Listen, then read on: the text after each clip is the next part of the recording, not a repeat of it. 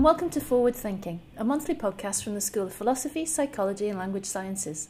Once a month we talk to our academics about the brilliant research ideas and projects they're working on. My name's Jackie Thompson and today I'm talking to Dr Tom Russ. Tom's a clinical lecturer in old age psychiatry at the University of Edinburgh, a researcher for Alzheimer's Scotland Dementia Research Centre and a researcher at the Centre for Cognitive Ageing and Cognitive Epidemiology. We're talking about a paper Tom and his colleagues have recently published which suggests that where you live might have an effect on your dementia risk. We're here to talk about a paper that's recently been published called The Geographical Variation in Dementia, and it's brought up some really interesting results which suggest that people who live in the north are more prone to suffering dementia than people who live in the south. Now, as the study was done in Sweden and Scotland, that is not good news for Scots. So, Tom, if you could just briefly give us sort of a definition or explanation of what dementia, what it is, really.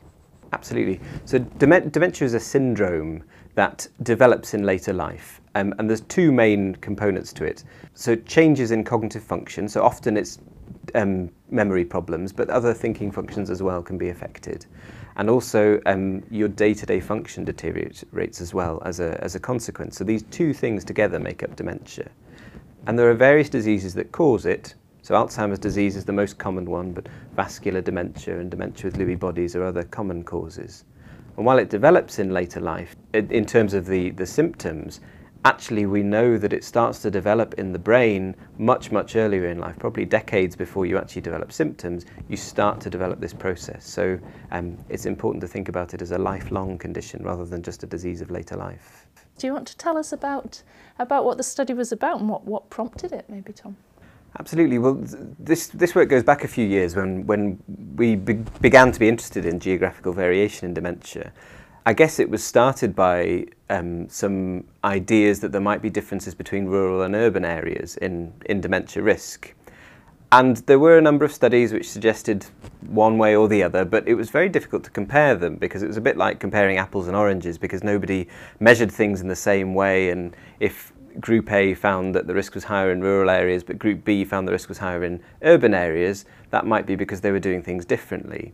So we looked through the research literature to write a review on the topic, and we only included studies where they'd looked at more than one place and using exactly the same methodology. So they'd looked at a rural area and an urban area in ways that you could compare them. And there wasn't much out there actually published that was good quality, but we put it all together and it seemed to be that there was a greater risk if you lived in rural areas, particularly if you grew up in rural areas. And we wanted to develop this a bit more and do a better study than had been done so far. So that's why we tried to do this one as best we could. And so using the Swedish Twin Registry and also the 1932 Scottish Mental Survey cohorts, we looked at geographical variation in dementia risk. Was it sort of an accident that you found this difference between the north and the south, or was that something that you already had a hunch about perhaps beforehand? So I guess we had a bit of a hunch in that we'd looked at rural and urban differences, and so to be honest I was expecting to find the risk to be higher in rural areas because that's what fitted with what we had before. Taking the Swedish study first, because we're using twins, we know how related they are genetically, and so we can take the genetics into account and really get rid of it. And so doing that, we're still left with a big variation in dementia risk. So in the north of Sweden compared to the south, you're about 2 to 3 times more likely to have dementia.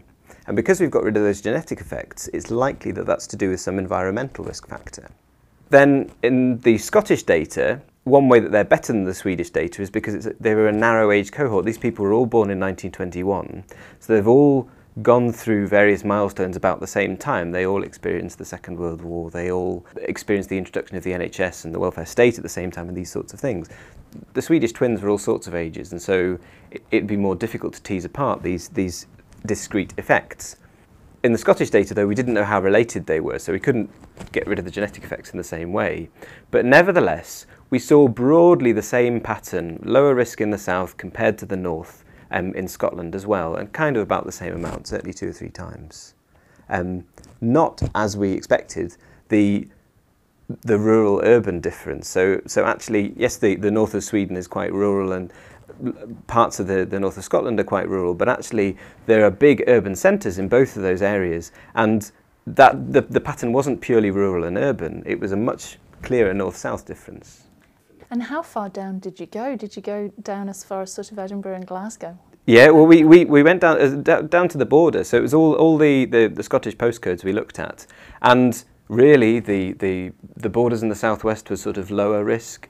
The central belt was pretty average, and then the further north you go, certainly at least as far as Inverness, it gets a bit less clear further north, but I think that's because the data were sparser up there. But certainly up as far as Inverness, the rate goes up the further north you go. In the report, I noticed that you're generally more likely as a woman to get dementia. Is that true, or have I... No, that's completely right. On the whole, dementia rates are higher in women than men. And it's not entirely clear why that is. Part of that is probably because men are more likely to die earlier on the whole, and so there are more women still alive who can develop dementia, but there does seem to be this sex difference anyway. For that reason, we looked at men and women separately in our study, and the patterns are slightly different. But as far as I'm aware, it's not fully explained. So you got really, I suppose your data was really good. It was great that you had these two sort of really good studies. Are there other countries that have such equally good data, and would you consider sort of doing more similar studies? It would be great to be able to do this in more places because there's a lot of overlap between Scotland and Sweden in terms of geographical coverage of the globe. I think in terms of the narrow age cohort in Scotland, it's almost unique. So in Scotland in 1932 there was this Scottish mental survey looking at every 11-year-old at school. They got about 95% of school children aged 11.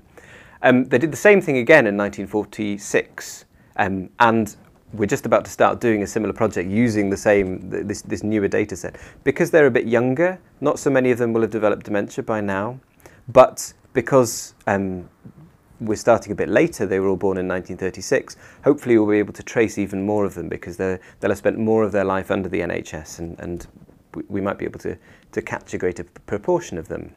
In terms of data analogous to the Swedish data, there, I mean, the Swedes are excellent. I mean, they've got this register of basically every twin that's been born since either the middle or the late of the 19th century. It's just wonderful. But a lot of the Scandinavian countries have great records like that. The difficulty is finding the dementia data. So a lot of them have recorded twins or something like that. But at the Karolinska Institute in Stockholm, who we collaborated with on this project, they'd traced as many of these older twins as they could. So everybody over 65 they contacted by telephone initially. They spoke to them, did a cognitive screen over the phone, and then invited them to come into the clinic if it seemed like they had some memory problems, and they examined them, and some of them got scanned, and they took blood tests and all these sorts of things. So it's an enormous project that was done. As far as I'm aware, the other Scandinavian countries haven't done it in quite the same way. But we are actively looking to see if there is anywhere else and anywhere closer to the equator that we could look at as well, but we haven't been successful in finding anything yet. Well, I suppose the burning question is, do you have any ideas about what might have caused those kind of results, really? Well, it's a really tantalising finding, isn't it? That you've just got this big difference, yeah. And it's, as I've said, we've concluded that it's likely to be some environmental risk factor. So we're actively looking to try and work out what that might be. It's not going to be one factor probably, but which factors it might be. And so we're looking at a number of candidates. We're working with a group at the University of Exeter, which is a very sunny place, who they're interested in sunlight and vitamin D. So we're looking at that as a possibility. It's likely that people in the north are exposed to less sunlight than people in the south of countries. So it's certainly a plausible candidate, and it has been linked to cognition and to dementia risk. So it might be that that's something to do. It's a very difficult thing to study though, because you've got to take into account how long people spend outside and cloud cover and all these sorts of things. So it's a difficult one to measure, but hopefully using a very large cohort study called UK Biobank, which is part of the MRC-funded Dementias Platform UK, because people have had blood samples taken, we could actually look at the levels of vitamin D in their body, which would hopefully make it better. And there's about 500,000 people who took part in that study. So I think that will be a very good way to answer the question as to whether vitamin D is related to dementia risk in this way or not. Another possibility is there's a micronutrient called selenium, which again has been linked to dementia risk, and there's evidence there's lower levels of it in the north of Sweden compared to the south. So that's certainly a possibility. It might be a dietary factor like that.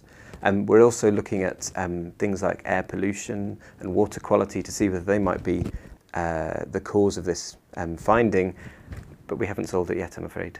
I guess we've always thought that it was kind of lifestyle factors that were affecting dementia the most. You know, how much exercise we get and how active your brain stays and all those kind of things. Absolutely. I mean, you're quite right. Those things are really, really important, and I wouldn't diminish their importance at all, but they don't explain the whole risk of dementia. And so this is just trying to look at an alternative way which complements that approach to see if there are other things that we can do to reduce dementia risk. We know that smoking, diabetes, having high blood pressure in middle of life, cholesterol, physical education, education in early life, all these things are related to your dementia risk. And in statistical models, people have estimated that if you could optimize all those things in everybody, or at least the foremost common, I think, if you could basically get rid of the effect of the bad effect of these things, you could reduce the risk of dementia by about just under a third. I think it was 28%. But you've still got a big chunk of dementia that's left. So there's something else going to be causing that. So if we could nibble away a bit more of that by identifying some environmental risk factors that could be fixed, and our 2 to 3-fold variation suggests that if you could find out what caused that, you might be able to halve dementia rates. So that could be a big chunk, potentially. It might be another way to prevent further dementia risk. What next for you in terms of this study? So have you got plans already to move on with? Absolutely, yes. We're taking this forward in a couple of ways. So because we're moving into looking at environmental risk factors, it's important to find out what's already been done. So at the moment we're looking through all the scientific literature and trying to write a review article on environmental risk factors and dementia. Because there hasn't been a great deal of interest in this in general. There are lots of studies that have been published, but bringing them all together will be a very useful process, and it will also tell us where we should start from. We're also trying to identify data sets about as many environmental variables as we can, so things like water pollution, air quality, these sort of factors that I've mentioned already, because we need to have sufficiently detailed data sets, maybe at the postcode level or slightly less detailed than that, so that we can incorporate them into these statistical models and see if, for example, if air pollution explains a certain proportion of this variation.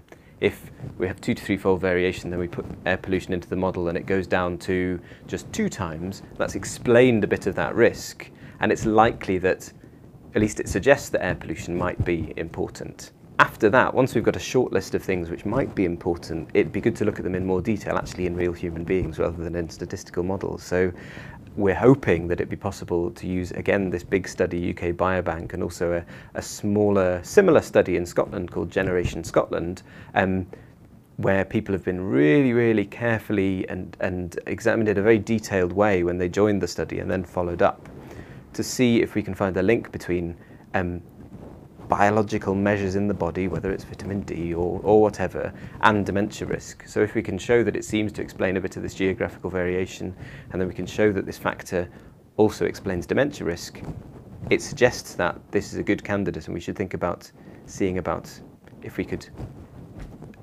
alter levels of it in the population and see if we can try and prevent some cases of dementia. So one last question. What would you say to people who are listening who are wondering what to do to minimise their risk of dementia? One of the really important things is that it's never too early to think about preventing dementia, because we know that dementia is a disease which appears clinically in later life, but actually it's a disease that you develop at the very least from midlife, and probably you're accumulating risk and protective factors from birth, if not before. Education is a really important thing. There's a very robust association between more education and a lower dementia risk. The next thing is the thing that I've mentioned, the attending to cardiovascular risk, particularly in midlife. So not smoking, trying not to develop diabetes if you do, making sure it's controlled, controlling blood pressure, cholesterol, exercising, these sorts of things. Those would be the really important things. And there's some evidence that keeping active cognitively as well can help reduce dementia risk. Well, thank you very much, Tom. That's been fascinating and slightly worrying for those of us who are living in Scotland. Thanks very much. You're welcome. So thanks a lot to Dr. Tom Russ for taking the time to talk to us today, and I'm sure we'll be hearing a lot more about this topic in the future. If you want to know more about the topic, follow the links at the Forward Thinking blog. And if you want to hear more podcasts like this one, again, subscribe to the blog or to us on iTunes.